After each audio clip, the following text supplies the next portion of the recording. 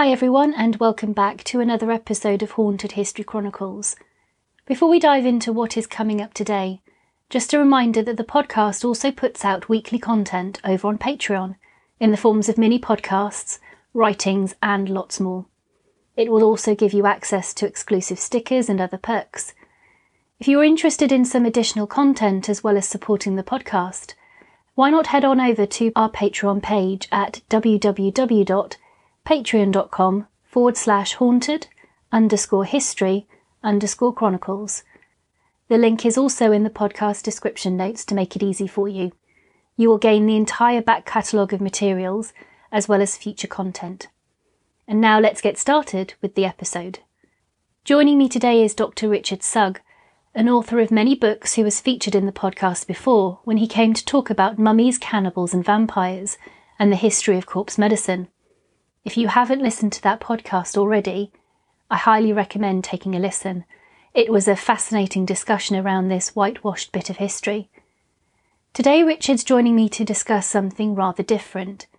We're going to be exploring his book, Fairies, A Dangerous History. How dangerous were fairies, you might ask? Well, in the late 17th century, they could still scare people to death. Little wonder, as they were thought to be descended from fallen angels, and to have the power to destroy the world itself. Despite their modern image, the fairies feared by ordinary people were very different and caused them to flee their homes, to revere fairy trees and paths, and to abuse or even kill infants or adults held to be fairy changelings. Such beliefs, along with some remarkably detailed sightings, lingered on in places well into the 20th century. Often associated with witchcraft and black magic, fairies were also closely involved with reports of ghosts and poltergeists. In literature and art, fairies often retained this edge of danger. From the wild magic of A Midsummer Night's Dream, through the dark glamour of Keats to the improbably erotic poem Goblin Market, or the paintings inspired by opium dreams, the otherness of the fairies ran side by side with the newly delicate or feminised creations of the Victorian world. Richard Sugg's book dives deep into the history of the many fairy terrors which lay behind Titania or Tinkerbell.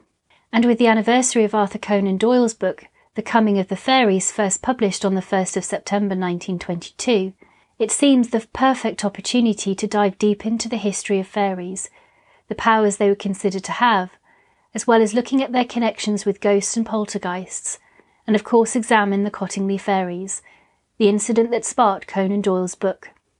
So, let's get started.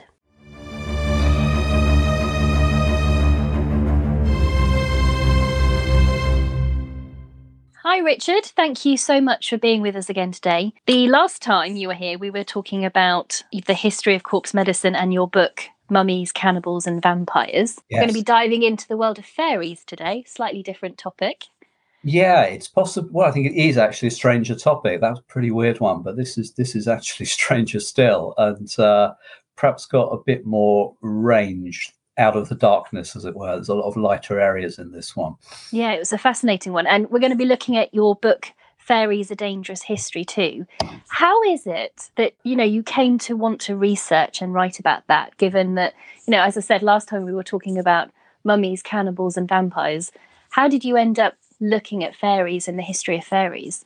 Yeah, I'd been looking at witchcraft quite a lot actually in the years before I started on that book around 2016, and reaction came to me having seen my work and said, would you like to do a book with us? They'd got a supernatural series, and I thought, yeah, fairies are quite a lot more interesting than people think, and a lot of association with witchcraft. They were taken seriously. They were allies or sort of familiars of witches, allegedly, and they were respected. They weren't really sort of obviously good or bad. They were powerful, like a lot of things in folkloric or popular culture.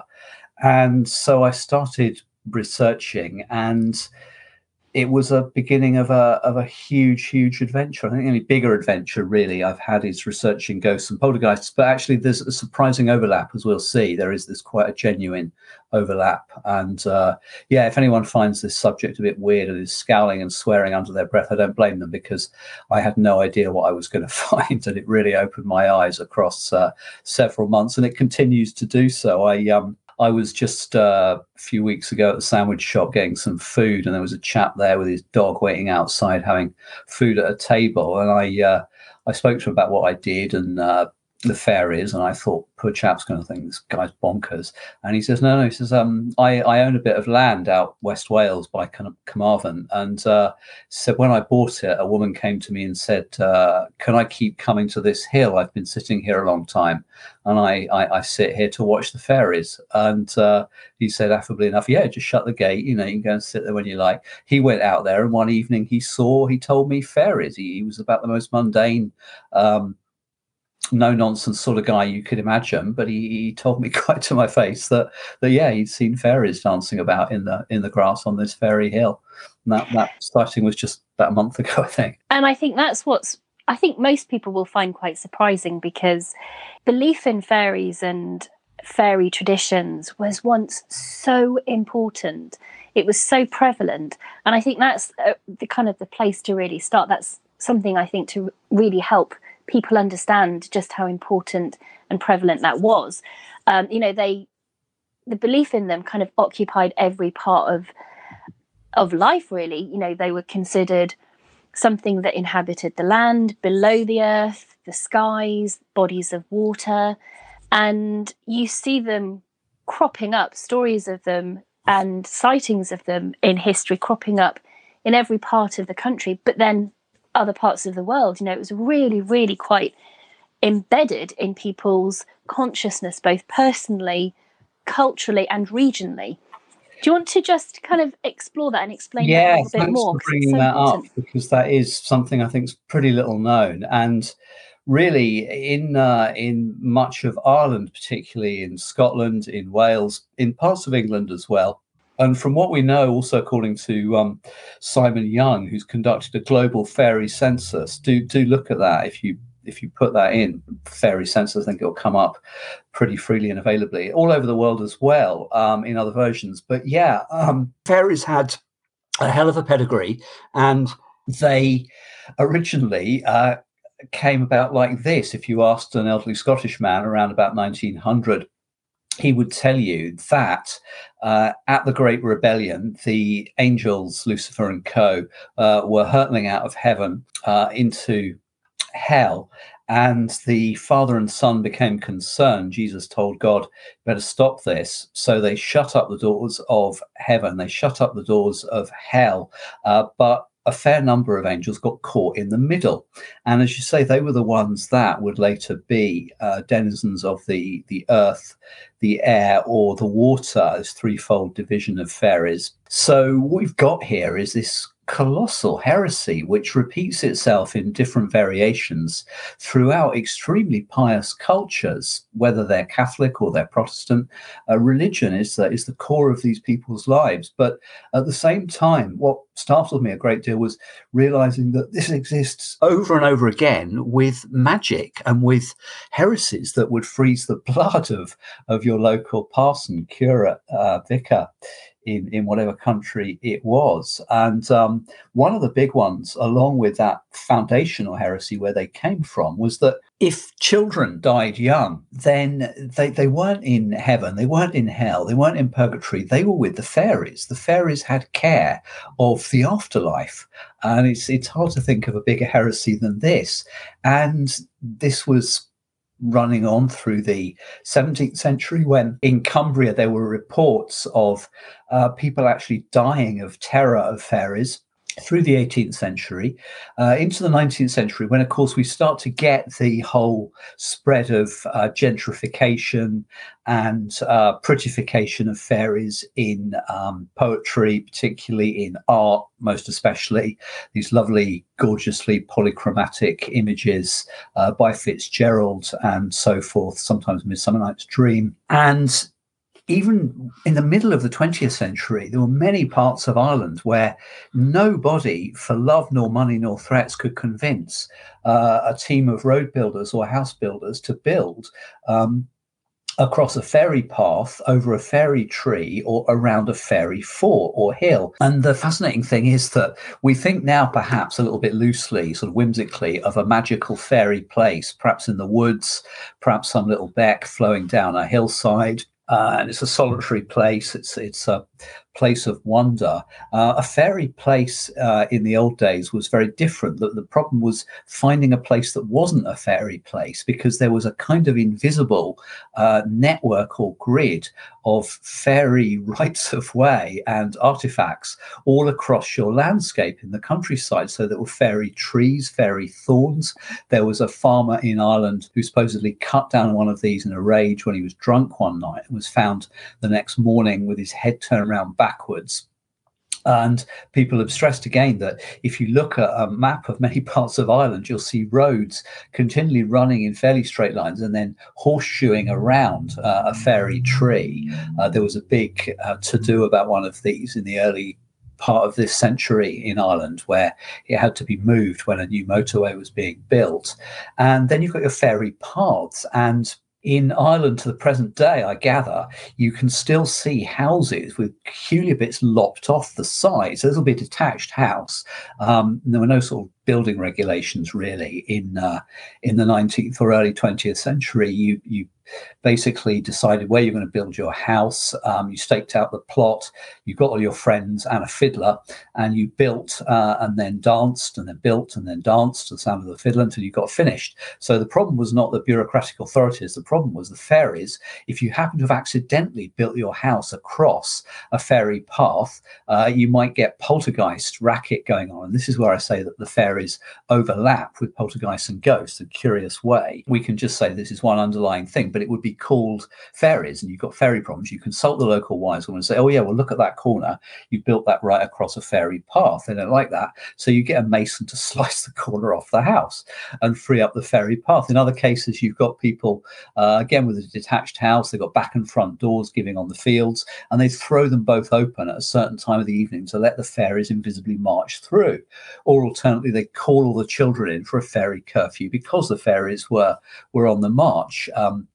A fairy fort was not far from the house of Bridget Cleary and Michael Cleary in the notorious case in which she was actually murdered by her husband under the belief that she was not his wife. She was a fairy changeling. She was apparently suffering from some degree of mental illness. And the fairy fort was one of the factors that gave suspicions to Cleary, and he in fact was outside with a knife at the fort waiting for his wife to be given back to him for a couple of nights after the murder, which became a cause celeb across the world shortly after that. So yeah, that's a very brief summary of how people's worlds were full of fairies, and we're very much in the minority in respect of this looking strange to us. It was powerful, it was supernatural, but it was kind of very ordinary as well. And the example that you just gave of Bridget Cleary is quite a horrifying case. I mean, it's considered the last witch killing in Ireland, but for Bridget, she received no burial. So to this day, she has no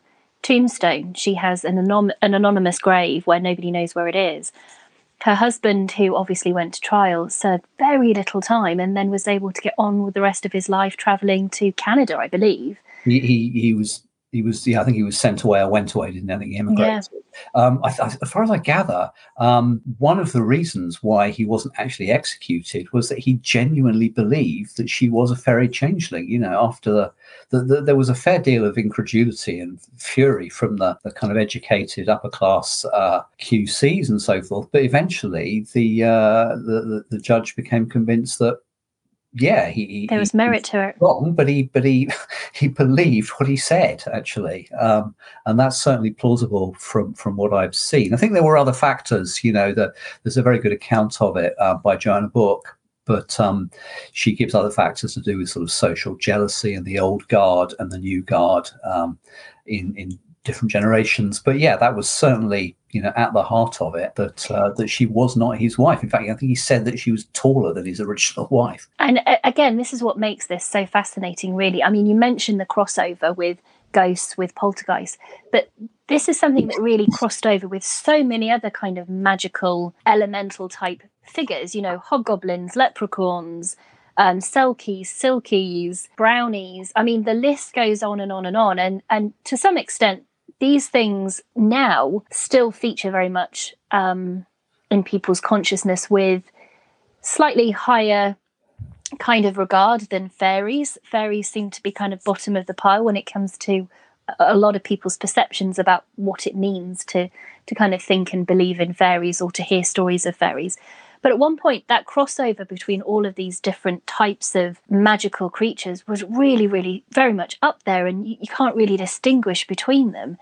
And so, when we're talking about brownies and selkies, we're really talking about fairies, aren't we, essentially? And that kind of notion of what a fairy could look like then compared to now, again, is just night and day. I mean, totally night and day. Do you want to just kind of explain and talk about that difference? That's something I've got used to, but people perhaps aren't familiar with that. That in some ways, fairies were rather like the traditional image of the devil, who was a master of deception and of change, of course. And so fairies could look like almost anything.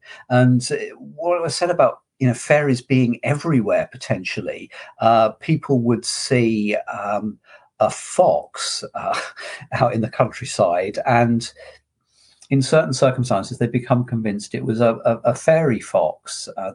Fairies of the air could just look like flies. And of course, the fairies of the water were the traditional silkies, selkies, the seal wives, and this famously was the myth of seal becoming human. The man on land that took this to his wife kept the skin, and as long as she couldn't get back in her skin, she couldn't get away from him. But there are other stories less well known in Ireland, parts of Ireland on the coast. People would suddenly suspend seal hunting, which was also quite a big part of local ecology back then, on the belief that such and such a seal was somebody's grandfather in actual fact, and so they couldn't kill it. So the different kind of categories that filled the world. About the one thing they weren't likely to have, I suppose in the case of flies, you said they had, was wings. It wouldn't really look like your modern kid or particularly girl would want it to look like. The brownie thing is an interesting one, because they seem to have had this role of doing household chores for you if you treated them nicely, and this whole idea about putting out bread and milk at night for them, and even having a kind of fairy curfew indoors when everyone would go to bed quite early and leave the fairies to have their meal by the fireside. There's a case from, I think, the 1980s, but it's certainly well within living memory, where a couple, the Boltons, moved into a new house, and I think they were renting the house. The point being that there were various tenants who told different stories about place had friendly brownies, and they weren't a problem. They mainly did nice chores for you, as long as you humoured them okay. So they'd been forewarned about these brownies and found that, odd things happened. Their washing got folded up and put away without them doing it. Things got moved about in the kitchen, and presently the wife of the couple got pretty annoyed with things not being arranged the way she wanted them in the kitchen, and swore about this, shouted about this, I'm not sure. But there was such a storm of poltergeist violence that evening, they called the police and abandoned the house and spent the night in a hotel. A few months later, the next residents of the place said it was all fine. Sometimes the brownies opened the windows for them, did this and that, but it wasn't anything problematic. And there was a similar case, a place called Denton Hall, around the turnover of the 19th into the 20th centuries. The place was first inhabited by a couple of elderly sisters who lived there, were quite happy about the silky or brownie that left little bunches of flowers around for them, made up the fires, swept the grate, and so forth.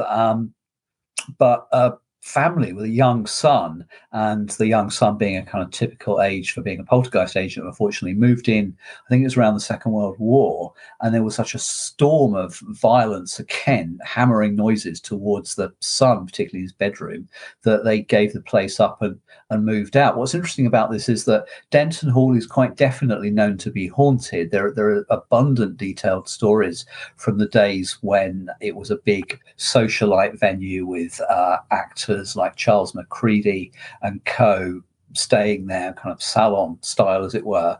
But recently I rang the place, now under, I think, the National Trust, and they said, yeah, quite matter of factly, yes, it's still haunted, it's not a big deal, but things do happen that we can't explain. So yeah, in both of those cases, you've got a kind of almost neutral being, entity, paranormal creature that can tilt very violently either way, or certainly tilt either way, whether it's doing pleasant chores for you and being your domestic familiar, or it's trying to terrify you out the house and succeeding. Yeah, it's again just a really fascinating kind of thing to explore and to talk about, and it's certainly something that I want to really kind of pick your brains about a little bit later, because it was one of the most profound things that I found about the book. It was just so eye-opening for me, especially someone very much interested in the paranormal, to kind of re-examine some of the things that I think about the paranormal and look at it again with just a slightly different perspective.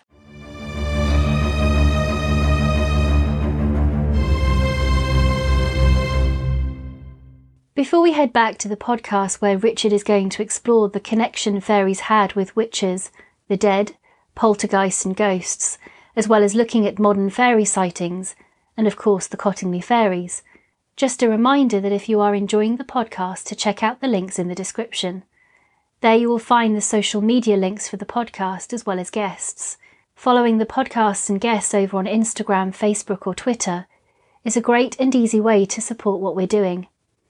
If you want access to behind-the-scenes news, teasers and spotlights, and features, why not sign up for the Haunted History Chronicles newsletter over on the website. Again, the link is in the description below. And now, let's get back to exploring the dangerous world of fairies. Some of the dangers of fairies and things that they could do, you mentioned the kind of the aspect of poltergeist activity and how similarly these things cross over. And one of the quotes that really stood out for me from the book just kind of, I think, really epitomizes so much of what I kind of took from the book. And it was this. It was, once it was dangerous not to believe in fairies, later it became dangerous to believe in fairies. And, I think that shift, that cultural shift, is really quite staggering.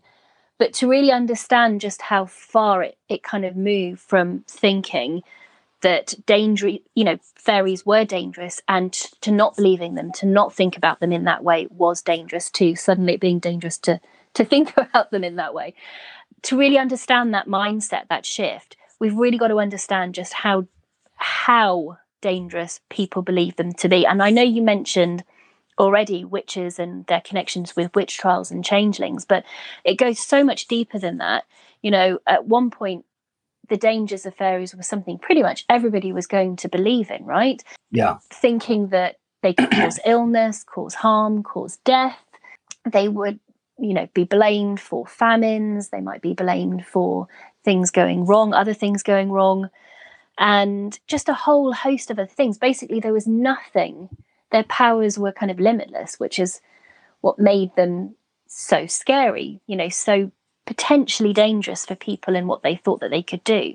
Do you want to just kind of explain that a little bit more? Because I think it's so important to understand that, to really understand how different the modern perception of the fairy with the little wings and the very tiny body is so starkly different. Yeah, as you say, they were, to excuse the tail end of COVID here, I'm sorry. So yeah, they were a scapegoat. And what fascinated me about this research, alongside research on vampires and research, of course, on witches, was that it was a matter of choosing your scapegoat.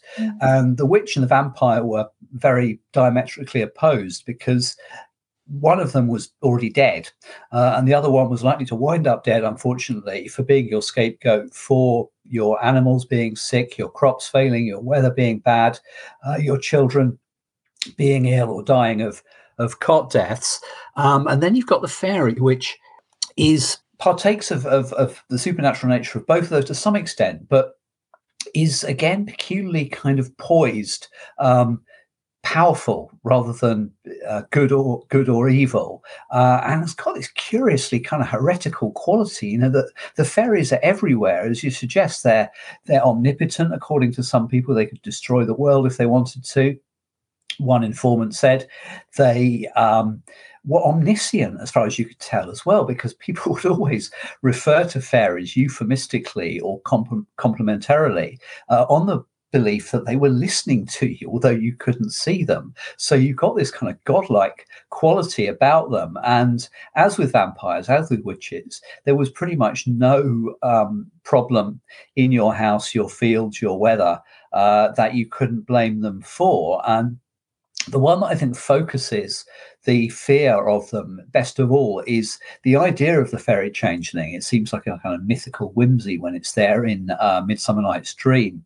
But in fact, this was a subject of terror and horror, terror for them and horror for us, reading about what they did to their own children on the belief that they had actually been switched by the fairies. The most kind of detailed basis for this, woman called Susan Shun Eberly studied a lot of the fairy changeling cases and found that children, toddlers perhaps, who suffered from something called PKU. I won't try and pronounce this whopping great scientific name, but PKU is the standard acronym for a condition where the baby is born normally, looks normally, and behaves normally, but after a few weeks or months, they start to look kind of oddly shriveled in appearance, and they cry a tremendous amount.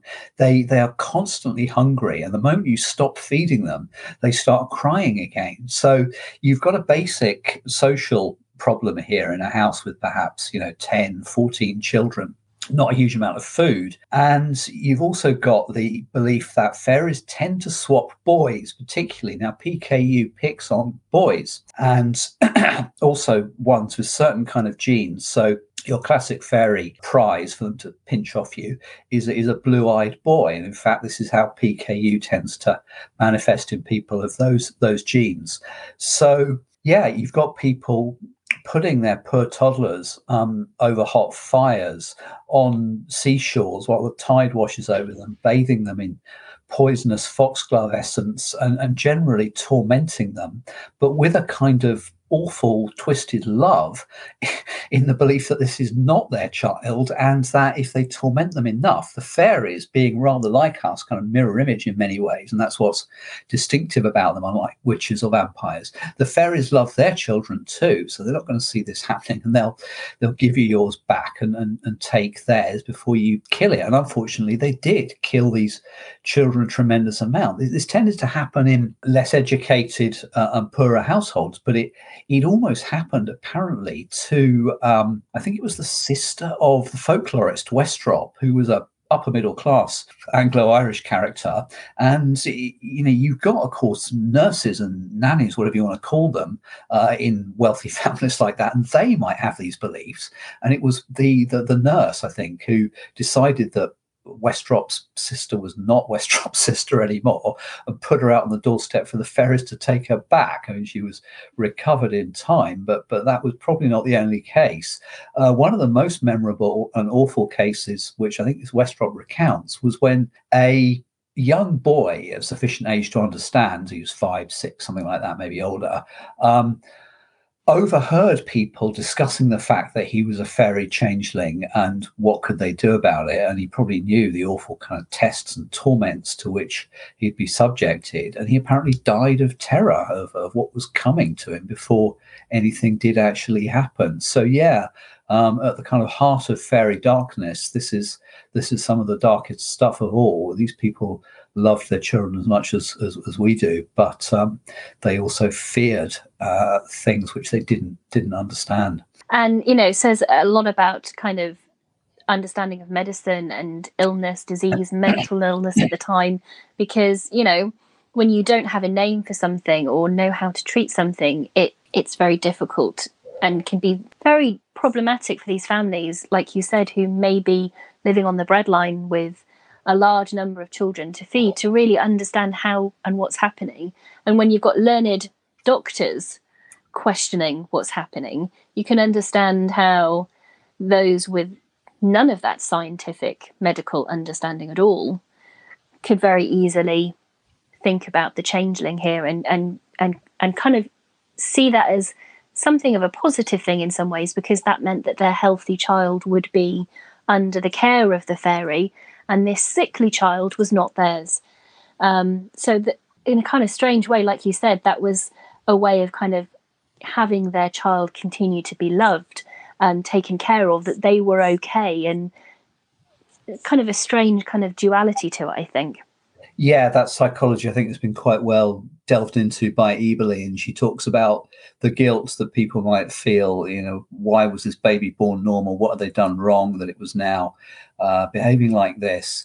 And so, yeah, they had a kind of outlet for this guilt in a sense. And the other point you make about, you know, disability and being a bit different, being a bit strange, being a bit inexplicable, something I realized when studying pretty much every paranormal phenomenon, certainly vampires, witches, and fairies, was that it was never a good idea to stand out in traditional culture. That was risky. No, you got to blend in. You cannot be part of the otherness, can you? And well, I think, you know, what I realized with this is we look back on these people and, you know, it's become the kind of go-to cliche for, you know, ridiculous superstition. Somehow it's the absolute past, even if it was only the 19th century. And in fact, this is not remotely the case. You know, people now have wildly superstitious, madly irrational beliefs that are emotionally important to them, and the new witch is the immigrant. You know, people's just visceral, idiotic racism about anybody from another part of the world that comes into Britain. It's equally as irrational in many ways. It doesn't have the same kind of supernatural colorings, but, you know, on this basis, England has committed an act of national suicide in the last few years. And, you know, I think it's important to also note that, you know, when we're talking about some of these superstitions that they had and beliefs around changelings, that this is not something that is 200 years ago, 100 years ago. You know, we're talking up until the 1930s. You were writing in the book about how, you know, there were parts of Ireland where they would put pepper into the mouth or the nostril of the infant to force it to sneeze, because the belief was that as soon as the child sneezed, that meant that they were safe from the fairy changeling, you know, from the fairies and becoming a changeling. And so, you know, you can see how this is really carried on for far longer, I think, than people might recognise. Yes, I was startled by that when I first did the research, and I think it was around the 1950s that there was a big controversy about a new housing estate being built on a fairy fort, and the building crew just simply wasn't going to do this. As I say, it's really quite profound when you dive into it. I mean, again, you mentioned witch trials, and I think we can all recognise, and we might all be familiar with how kind of that other world that witches were believed to kind of be part of, the devil, going to places like, you know, if you think about Blockula, you know, where these women might go to in order to commune with Satan, with fairies, with these other being creatures.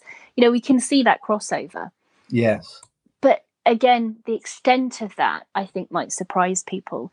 And one of the things that really blew my mind was you referenced Joan of Arc, and how during her trial, that during that interrogation, they took a real interest in her kind of childhood home, and how when she played there as a child, there was a fairy tree. And so you could see, even in her trial, where she was being tried for heresy, that beliefs in fairies and her connection possibly with the fairies and the fairy world was somehow part of that too. Yes.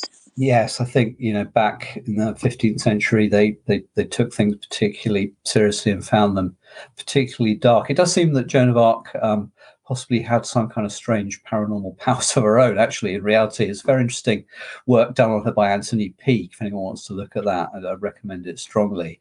But yeah, the fairies had this dark power, and people would allegedly consort with them and come back with, remarkable esoteric knowledge in medicine, in herbs.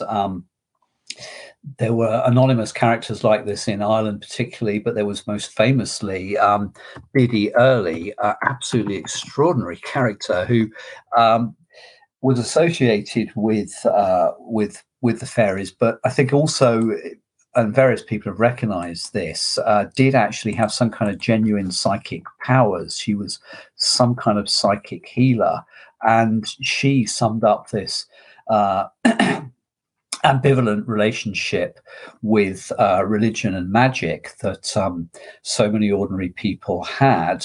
She was being denounced ferociously from the pulpit by the local clergy in her lifetime. She would have a minister trying to whip away her visitors to her cottage. I mean, she had a queue of dozens of people come for cures at her humble little cottage at times, and the clergy thought this was all dark, superstitious, demonic. I suppose you could say they thought it was interfering with their prerogative as well. But a staggering number of priests actually attended her funeral when she died, and she didn't take money for her cures. She took just presents of meat or whiskey. She would say, sometimes, I can't cure this. It's not something I can cure. You have to try something else. So she did seem to be sort of genuine at her own level, but she did actually seem to have powers which cured people somehow. Matthew Manning would be a parallel in the modern day in terms of a psychic healer. And yeah, she was reputed to have some kind of level of British royalty driving right over into the wilds of Ireland to see her. And she certainly, if the reports are to be believed, they're quite detailed, she knew what had happened to people. She knew what they were doing, miles and miles away from where she was, and she'd report this to them to their astonishment. And again, it's one of the things that really fascinated me reading your book, that kind of duality of how people associated with fairies could be treated. You spent time talking about the fairy doctor, these prophetic type people for whom would have visits from people from much further afield who would travel great distances to consult with them on information about loved ones who were missing and so forth, and pay huge amounts of money at times when they would have found that very difficult. When Ireland, for example, with the famine, yes. I know was something that you mentioned, and if they've lost their breadwinner and are concerned that, where is that person, to then spend a huge amount of money to consult with one of these types of people was no kind of small thing, to part with such huge amounts of money to do that. No. And so you can kind of see the reverence that they have, but also at the same time the persecution. It's so strange. Yeah, it's important to remember that these people were practical. I think they didn't go a long way and wait a long time outside Biddy Early's cottage for nothing. It was because she had a reputation that she could do this. And with these cunning folk, whether they're cunning men or cunning women, of whom there'd be one or two within your reach, probably for most of history, I think some of them really could do something strange. They had abilities of what we'd now call remote viewing, which does seem well attested. There's a startling number of stories right now of people that can know where a stolen object is. There's a fascinating case of a stolen harp just a few years ago, which was recovered when somebody 1,500 miles away said, yeah, I know it's still there, I can tell you where it is, etc. So the tricky thing with what's now sort of lost in the mist of folklore is how many of these people were actually gifted with these strange psychic powers, which do seem to still exist and sometimes used by the CIA or the FBS or whatever it might be, for covert spying operations.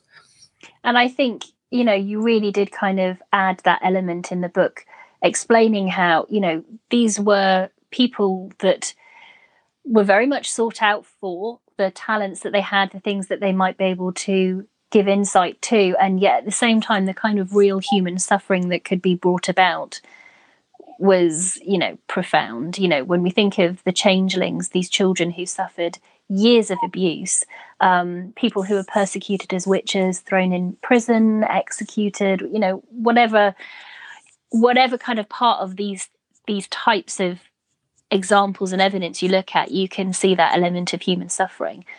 Whereas for the fairy, the kind of the elemental part of it, there wasn't anything you can do to them, but for the person, the human, very much so. Yes, it's been stressed, of course, that Ireland, which has been abused, beyond all measurement, really, by the English down to the present day, psychologically, physically, and you name it. And most of all as being, the home of superstition, of Catholic darkness and magic and all the rest of it. Ireland had no witch persecution, basically. And there must be a link there with the fact that its supernatural familiar of choice was the fairy, not the witch, in actual fact. So yeah, it's a very tricky area to pick your way through. You've got a tremendous amount of actual ignorance, suffering, cruelty, whether it's malicious or simply misguided, and yet you have also got the lack of the taboo, which we've now created around paranormal entities. You want to call them that there's abundant evidence that people do experience ghosts, they do experience poltergeists. So I was a bit fed up of being indoors during the heat wave trying to research, so I thought I'd take a little bit of research outside into the park, and I took the very simple, blunt, plain approach of just wandering up to people sitting in the sun and saying, do you believe in ghosts? And about 70-80% of them not only said yes, but sat me down and told me this story, that story, the other story. And these were things that added up with what I knew. So we've got here a kind of strange open secret about which people are worryingly embarrassed, actually. And what you said about it being a supernatural danger and now a social danger, that applies with ghosts, with poltergeists, who seem to keep some kind of strange kinship with fairies. And this, in lots of ways, particularly across the last 2.5 years, might well be the biggest thing that's ever happened to somebody. Might be the evidence that their dead relative is still around somewhere and is still kind of watching over them, communicating with them. But when you speak to those people about this, they do not talk to people about it. They do not talk to their closest friends about it a lot of the time. And it's impressive how we've battled and cut through so many taboos just in the last 20-30 years, but we've really created another one in that area about what you could say is the biggest question of them all. And like I said, I thought that the kind of question about ghosts, poltergeists, and the fairy, and the kind of the crossover between them was startling for me. And just that notion and that concept that, fairies were linked to the dead, as you mentioned earlier, caring for those that had passed, caring particularly for young children that had passed. There was beliefs that those that had actually passed away, those were fairies returning. And, one of the sections that you wrote about was how they were believed to bring the dead back to the living, and you kind of cited cases of precisely that, where people claim to have been returned years later after they'd been declared dead and buried, to be, a particular person returning to their family.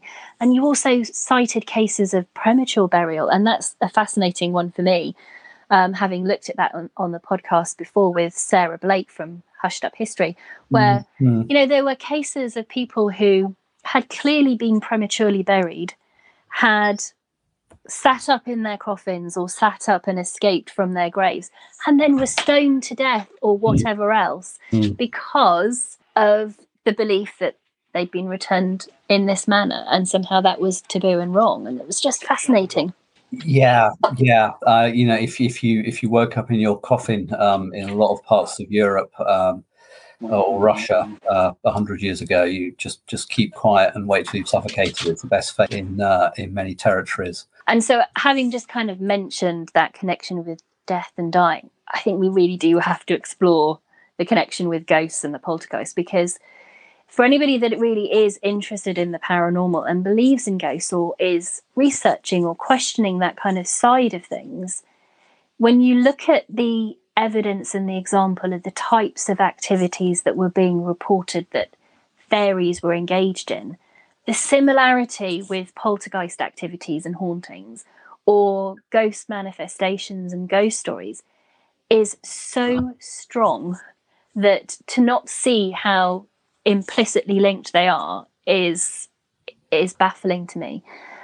And, you know, that alone just warrants more research and more kind of people looking at some of this history of fairy belief and fairy culture and fairy traditions because of that connection alone. Yeah.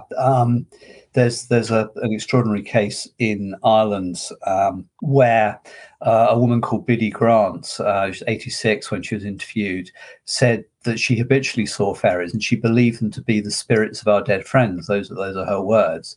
Most memorably of all, she stated, "I once touched a boy of theirs and he was just like feathers in my hand. There was no substance in him." Now, what's extraordinary about that is that she doesn't quite say that her hand went straight through him. She says he was just like feathers in my hand. There's a famous case which you might know, and a lot of listeners probably will know, of a woman called Emily Sargay, who in around the mid-19th century worked as a teacher at a girls' boarding school in Central Europe. And she had a problem which some teachers would consider to be a blessing, but she considered to be a curse, which she was literally appearing in two places at once. And there would be her, and then there would be her double. And at one point, absolutely incredible, breathtaking moment, two rather daring girls who'd seen her appear at the front of the class when they knew that she was actually in reality out in the gardens and sit through the windows. They went and they put their hands in this apparition and stated that it felt like gauze or muslin. So in either case there, with people who couldn't possibly have communicated to get their stories straight, you've got pretty much the same thing, like feathers in my hand, like gauze or muslin. Now, the reason I make quite a deal of this is because I'm lately reading a lot of books about out-of-body experiences, and this is the kind of furthest limit of fury or incredulity for certain listeners, perhaps. Some listeners may have had the experiences themselves, and I don't blame you if it's very hard to get your head around this, but a number of people do genuinely seem to have gone out of their bodies time and again, and they've gone into other dimensions. The basis of this is that those dimensions are right here, right now, and it's just a matter of different frequencies. It's just a matter of bodies at different densities, so that the second body that comes out of yours when you're sort of sitting comatose there in your house, but flying across other dimensions. The second body can go through windows, walls, roofs, ceilings, etc. And this makes a certain sense if you've got different frequencies, different dimensions, different densities. So that's the kind of furthest twilight zone limit, I suppose, of this kind of thing. But yeah, there's simply the basic connection that if you ask people in Ireland about the banging, hammering noises, the things being thrown around in their kitchen, etc., it was the fairies doing it. Anywhere else, it was the poltergeists. And poltergeists clearly do exist. It's no good, just saying that people are mad or attention-seeking. Far too many people of every possible social type, temperamental type, etc., have talked about poltergeists. So yeah, something is there. I'll get on to, if we get time, an extraordinary book I think I touched on at the very start called The Boy Who Saw True, and this child in the Victorian period had access to pretty much all of this from other dimensions. It was as ordinary to him as walking the dog is to anybody else. When you look at just ordinary kind of examples of fairy like manifestations, just unkind of source noises, inexplicable movements, being there, suddenly disappearing, invisible pinchings, beatings, starting fires, the kind of the Machiavellian playful side of it, but then also possibly being helpful. These are all things that you see associated with poltergeist, ghost-like activity. And, just think about the word: sprite, spirit, poltergeist, geist, yes. Ghost. You can see the connections in language.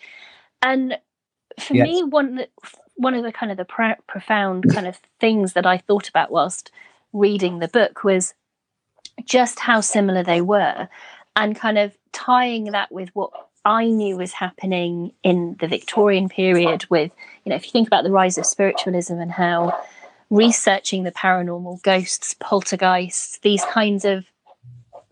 elements of parapsychology were really much more kind of prevalent than they ever had been. But it added a credibility to it, and science, something science-based, something research-based. And at the same time, we're being introduced to language for the first time. I mean, poltergeist didn't exist in the English language before 1848. It was introduced by Catherine Crowe when she wrote, The Night Side of Nature. Yeah. Before that, we didn't have that word. So suddenly, knowing that we have these words, this language, it kind of raised the question of, well, were these things there before? But now suddenly we have a frame of reference for it. And is that the term poltergeist that's now coming, kind of has made it more popular to use that term as opposed to fairy. And that was the kind of the thinking that I was having, is it just the same thing, but being classed as something different? And kind of having that moment was just quite profound for me, that thinking. It is hard to keep up with the facts. You think you know what's going on. I started off thinking poltergeists were just a very weird biophysics of some troubled teenager who feels better when some glass is shot across the room and hit the wall, and they're almost literally letting off steam, but there's nothing actually supernatural about it. I realized eventually, when my own friends were telling me about ghosts in their houses, that I had to take a different view. And you keep learning, you keep getting new complications and strangenesses coming at you if you keep reading or just keep listening to people. And I think one of the big things with this is a bit of a fad for paranormal television and gadgets and infrared and electromagnetic meters. And they have their virtues in their uses, these things. There's certainly been some good science done on poltergeists. But actually, a big thing that doesn't happen enough is just to listen to what people tell you. Yes. And perhaps ask them questions, but to listen to them, and to listen to them in a way that doesn't make them feel stupid, written off beforehand and so forth, because then they will tell you absolutely astonishing things. And what's not the least astonishing is that those things match up time and time and time again. I can't keep track of the number of people that have told me these stories. I was in Barcelona airport before all the plague came down on us. I was coming back from Barcelona in October 2019 and waiting for the boarding queue. I got talking to a young woman in the cafe, and we were talking about what we'd been doing and what we did, and she'd been taking photographs around Spain. And I said, I write books and I've done this and that, but my most interesting research is ghosts, poltergeists. This is the weirdest of all. And she was quite quiet and sort of non-committal. I thought, perhaps, thinks this poor fellow's mad. I'll just listen quietly till he goes away. Anyway, then she presently piped up and said, well, that's interesting, because when I was a little girl, and she meant kind of 1, 2, I think, she said, this old lady used to come and read to me in bed. It was all just perfectly normal and pleasant. It happened each night for quite a while. And aged about 18, she said to her uncle, this old lady used to come read to me in bed all the time at night. I don't know who it was. Uncle said, was it her? Points at a photograph. Yeah, that was her. She was the one. Well, that was your grandmother, and she died before you were born. I mean, I got that story in about 8 minutes, someone who I'd never met before. And there are countless of those stories waiting out there if you just get hold of them and ask the right way and listen the right way. If you like, you just go to the pub and ask them, is it haunted? And about 70-80% of pubs tend to be, to some degree or other. So it's a big, strange, open secret. I think that's what I find the oddest thing about it, is this great open secret of the absolutely weird right under your nose, right under your ears. And for me, I just think it's fascinating to see how these two elements of the paranormal kind of diverged. You know, with kind of the rise of spiritualism, it being part of the national discourse, it really kind of helped elevate some things and made it more scientific. But for fairies, it was something more open to ridicule. And I think that kind of touches on that quote that I read out earlier from your book. You know, it just wasn't okay to talk about fairies. And tied into that time frame, I think, you know, with photography being introduced, with the birth of cinema, when you look at some of the images that were being put out, you know, women on film with their fairy wings dancing, obviously supposed to be very much fairy-like. You know, it made it much more romantic and whimsical and something less serious, whereas ghosts and poltergeists and talking about that type of activity was something based on in science with parapsychology and the rise of spiritualism. But fairies, no, fantasy, childhood stories and all of those things. Yes, although there was just exactly 100 years ago, or almost exactly 100 years ago, September 1922, there was a place about 6 foot tall, in which all of those extremely divergent, seemingly incompatible elements met, and that place was Arthur Conan Doyle.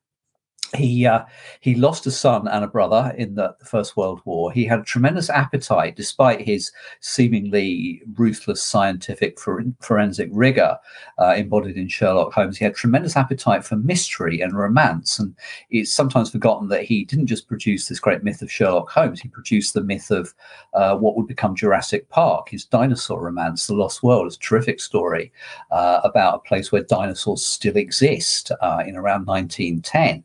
And so he had this appetite for romance, wonder, and mystery. And this was fed after the First World War, when he'd lost a son and a brother to this ferociously kind of utilitarian, masculine, mechanized slaughter by these two girls from Yorkshire, Frances Griffiths, aged 10, and her cousin, Elsie Wright, who was 16 in 1917, when this whole story of the Cottingley Fairies kicked off. The girls, the cousins, were just messing about in the beck at the bottom of the garden, but they managed to persuade Arthur Wright, Elsie's father, to lend them his new Midge camera, and they came back with an extraordinary photograph of Frances looking across the grass at various dancing fairy figures. And this could have just ended there. There were a couple of these photographs in 1917, July and September they were taken. But they came to the attention of the local Theosophical Society, spiritualism being big, you know, across Britain at this point, as you indicated. And they then came to the attention of Edward Gardner, who was a friend of Doyle. So in 1917, the girls were just out to trick their parents, respectively. And in 1920, when Doyle got Gardner to go up and get more photographs, and 3 more were produced, 5 altogether, they were out to trick the world. I'm quoting Simon Young here of the Fairy Census, who's pinpointed that this thing happened in 2 different phases. And whatever really happened, we'll never quite know. But I think it got out of control. It got out of the control of these 2 young girls, and it became too big for them to stop. So that, first off, it was in the Strand magazine in Christmas 1920, so it was a bit of a sensation then. But next off, you've got Conan Doyle's actual book, and he talks in The Coming of the Fairies in autumn 22 about this Victorian science which would leave the world as cold and hard and bare as a landscape in the moon. He talks about jolting the material 20th century mind out of the ruts in the mud. And you know, you can hear overtones here quite easily of the devastation that was created across France and Belgium by the war. But I think also you can hear again that yearning for something that isn't kind of pinned down under the hard, cold grid of scientific analysis. And here it was, you know, to the nth degree. You'd got these 2 seemingly innocent young girls. I mean, he was fooled here, but to him and Gardner, they were young, they were innocent, and they were taught constantly about, if we don't get more photographs quickly, the girls are going to grow up, they're going to fall in love, and then it'll all be over. In actual fact, of course, they weren't innocent. They were very clever, and they had, and this is a kind of interesting footnote to the whole sort of power of fairies in traditional culture. They had a tremendous source of power. It was like, I can't remember if it was Francis or Elsie, but one of them would later remark, sort of well into the maybe 60s or 70s, I've heard somewhere that someone in the world makes a reference to the Cottingley fairies at least once every hour. I mean, listen to that. This sounds like somebody kind of counting their hits on the internet, long before the internet or computers were ever dreamed of. So they had this tremendous source of power that kept smouldering on in a sort of cat and mouse game, and media were interviewing them periodically, right into the 70s. About this, and they never quite came down on one side or the other. And Conan Doyle seemingly went to his grave in 1930 believing in this. But one reason he did believe in it was because spiritualism and the survival of his son, his brother, were bound up with, he believed, other dimensions. And actually, what's interesting is, although he fell for the biggest hoax of the century, essentially, I think underneath it all, he got it right. That in fact, when a fairy pops out of nowhere and disappears into it, it is coming from another dimension and going back to it. The same is the case with ghosts, with poltergeists. How do they get through? Why do they get through? These are interesting questions. But they're both coming from other dimensions, and there's certainly more than one, much more than one, from what I've read so far. And if anyone wants a book, which is an absolute riot to read, it's utterly hilarious. It's written in kind of phonetic spelling, and it's also a great kind of social comedy of the appalling madnesses and hypocrisies of the Victorians. Anonymous account of a psychic child, The Boy Who Saw True, which wasn't published until sometime in the 20th century, I think. But this account rings very, very true, that the child is constantly seeing ghosts. He says, don't sit in that chair, Uncle Hugo's sitting in it. You're sitting on, Uncle Hugo's dead. He's baffled that other people can't see ghosts. He thinks his sister's playing tricks on him. He sees people's auras. And when I say that this is a great Victorian social comedy, I mean, the family is quite well off, but a vastly richer bachelor relative, dies and leaves them his big house in Belgravia and lots of money. And he says it's very odd because everybody goes about in mourning and looks very sad, but their auras look really happy. So yeah, this child sees auras, he sees ghosts, and he sees gnomes and elves and fairies in the garden, in the Welsh countryside when he goes on holiday. He has visits from dead relatives, and if you walk one place where it's kind of all there and it's spoken out of the mouths of babes and sucklings, that is the book that could well change your mind if you're open-minded, at least. The Cottingley fairies is a really interesting one to look at because it is much more complex, I think, than people realise. And it kind of reminds me of, the Fox sisters and the rise of spiritualism, just these young girls perceived to be very innocent who something gets started and it just gets bigger and bigger and bigger and bigger. But there is a mystery around both of them in the sense that, yes, they, in both cases, you've got admittance of, well, this wasn't accurate. This was something that we staged. We kind of created this hoax. But in both cases, you've also got elements of them saying, but it still happened. For the girls in the Cottingley fairies, there was one of the sisters who said all the way up until the very end that she still had seen something. And so again, it just opens up that question of, well, does it mean that something didn't happen at all? Or was there still some element of truth? I think that's the kind of the mystery that will continue and will have people wondering forevermore. Yeah. Just the fact that some parts of it weren't real doesn't mean the whole thing was made up. As you say, it's surprisingly complicated and quite hard to unpick, and it's a very rich story. Frances, it was, I think, who told Joe Cooper, the best biographer of this story, that she saw something very strange where there was no general breeze, but just one willow leaf was shaking down by the beck there, and as she watched it, I think it's supposed to have been before the photographs were taken. This case. Anyway, she watched this little fairy man materialize and stare at her for a little while before he disappeared. And one of the other reporters, I don't think he was pulling his leg, he possibly could have been, but a forester who was an ex-wrestler, was a pretty hard-headed, solid kind of guy, told Joe Cooper that he saw something out in the woods up in Yorkshire of a fairy type, and he said, I didn't sleep for the next few nights after that.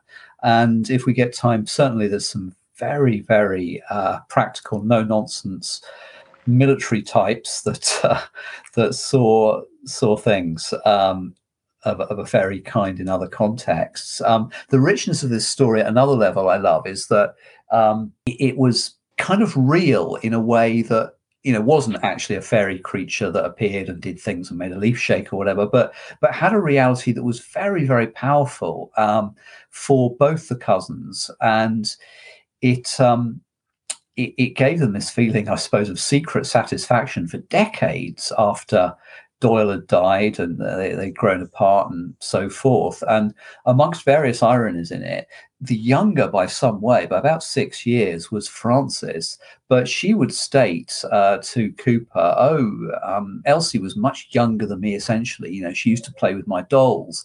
And in fact, Frances came from this quite glamorous upper middle class household in South Africa. Her father was a senior soldier and they had servants. They would go to the opera. She would wear a little fur cape she was very proud of. And then they came to austere wartime Cottingley, and they were sharing a bed, which sounds all sort of romantic, cousins sharing a bed, listening to the Beck down below. But she complained about the horridness of black bread, and basically a lack of glamour. So what does she do in keeping with in kinship with Elsie, but make her own glamour out of cutouts from a picture book? And of course they were at the time derided as looking suspiciously Parisian and up to date with their bobbed hair.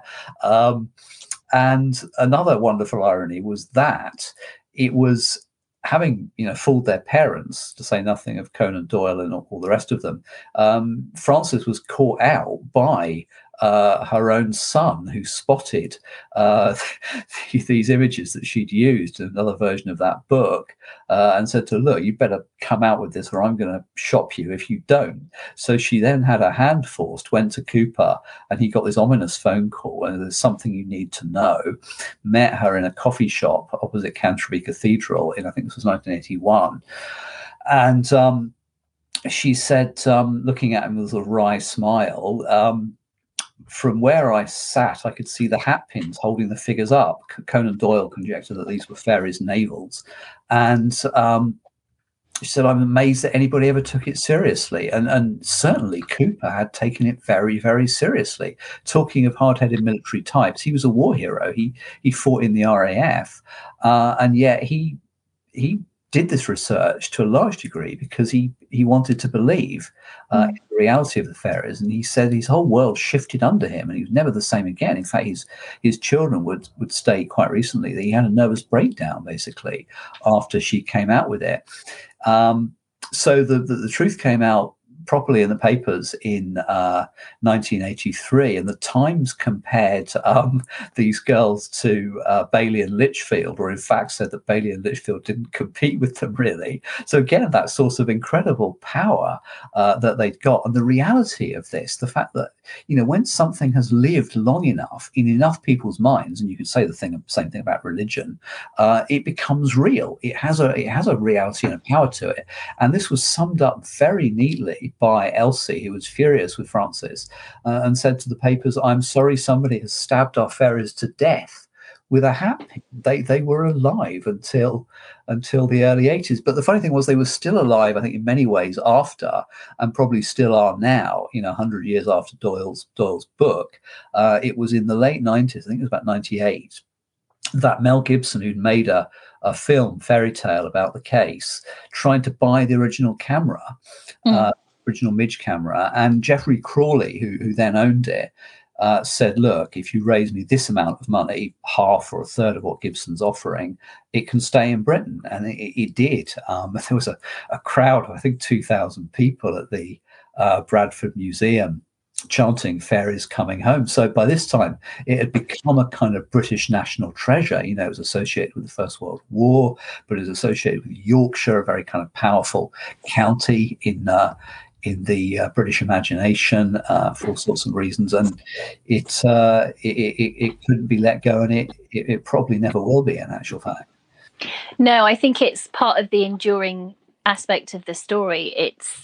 I think it's just going to run and run and run, even though the people involved just are no longer with us. It's a really intriguing one that I think if people haven't heard about or looked at in more depth, that they really should, especially with the kind of the anniversary September coinciding with, you know, Arthur Conan Doyle's book coming out all those years ago. It's one to really kind of invest some time in if you are interested in the paranormal or just fairies or just anything about this kind of topic, just to kind of have a look at and see.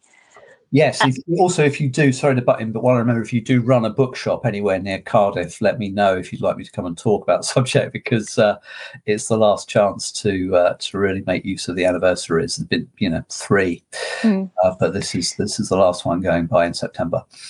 But I think alongside that, for people to kind of look and really recognise that we have so many modern fairy sightings, and there are people really starting to research and look into this and carry out lots of different projects, which is really quite fascinating and exciting, I think. I mean, just thinking about, things like the Wollaton Gnomes in the 1970s, just really interesting, intriguing, different events and things being talked about and looked at again, which is, as I say, it's really exciting.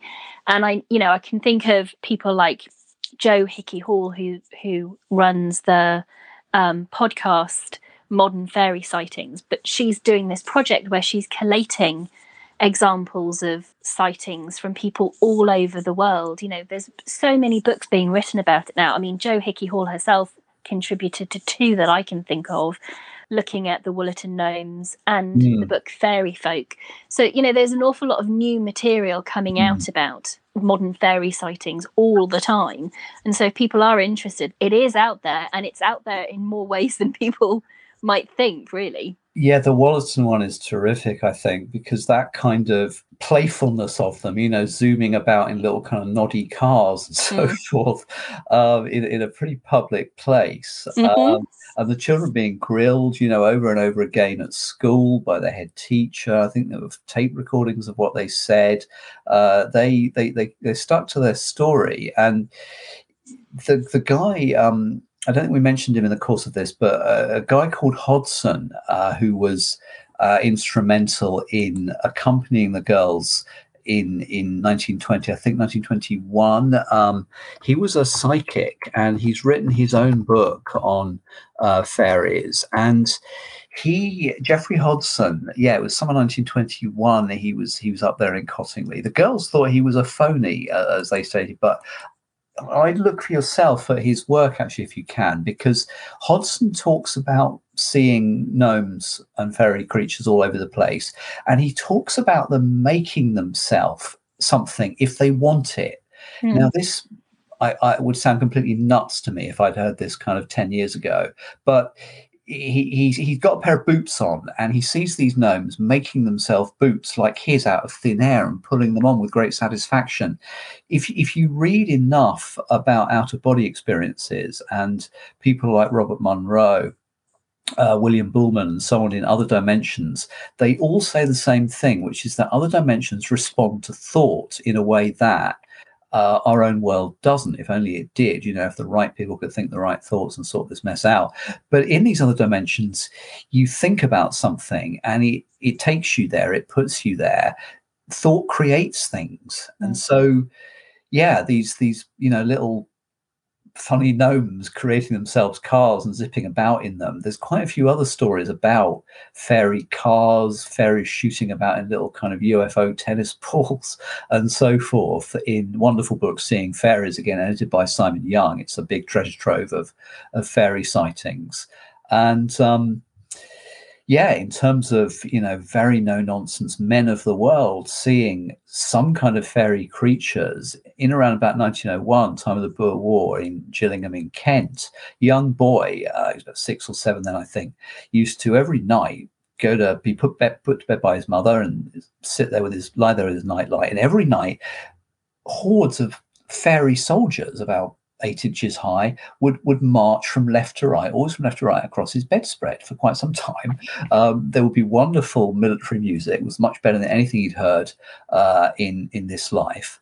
Now, you can see that during the Boer War, a kid in that age would want to believe about fairy soldiers. That kind of fits culturally what you'd expect. But if you then overlay with the fact that somebody in another dimension wants to please him by showing him the kind of fairies he'd like, you get another level of possibilities again there.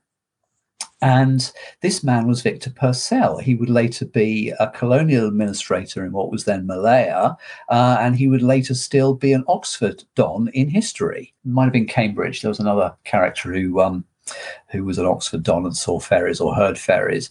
But yeah, he was about as worldly as you could get.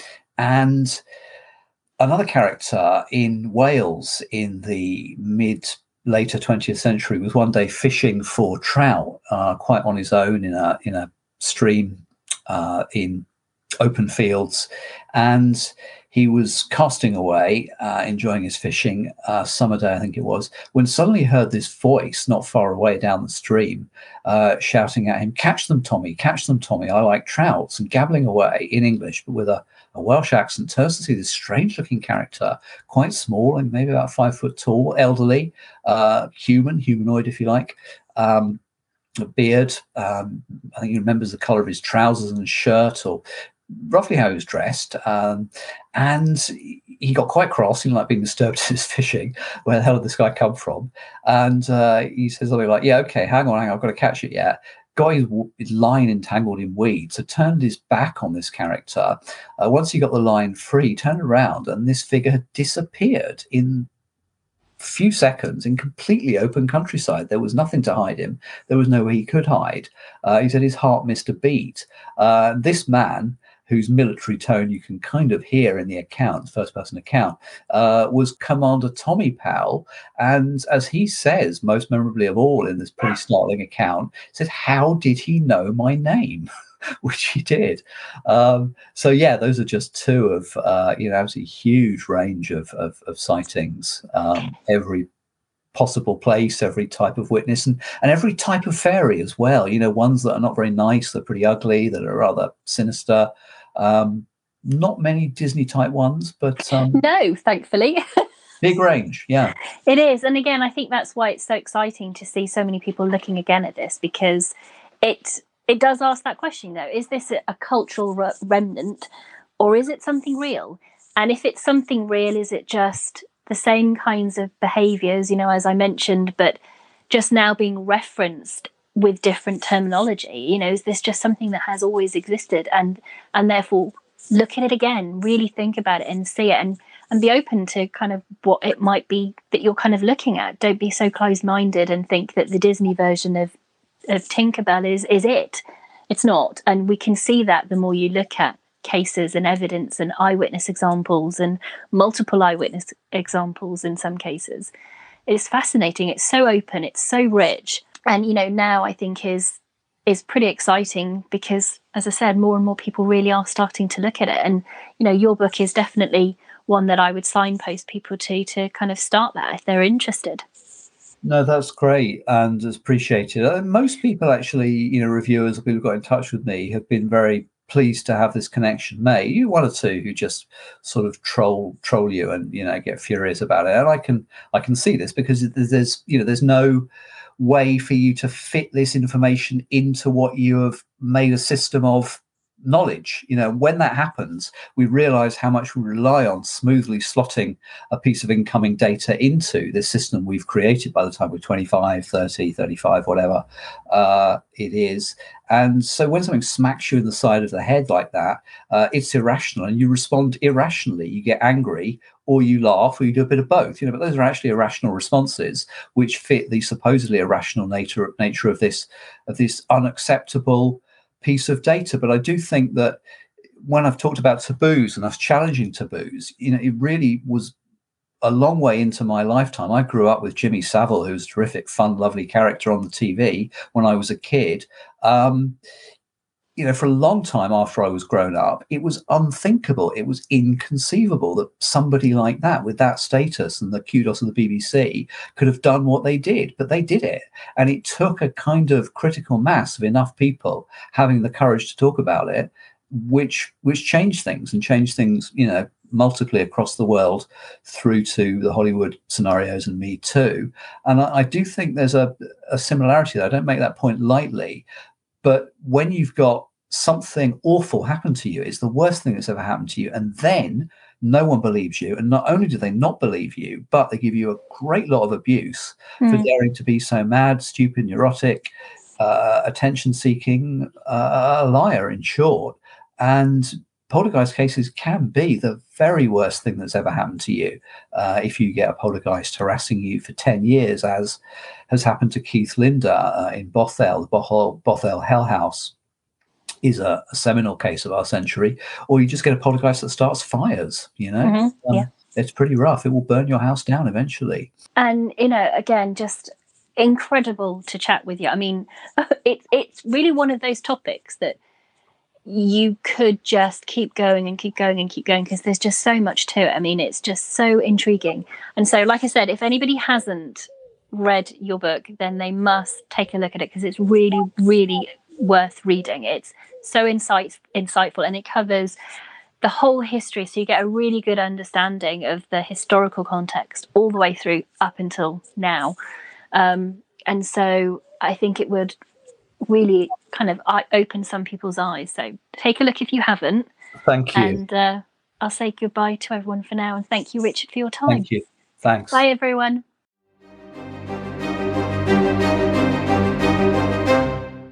If you like this podcast, there's a number of things you can do.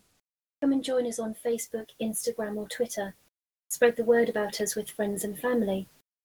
Leave a review on our website or other podcast platforms.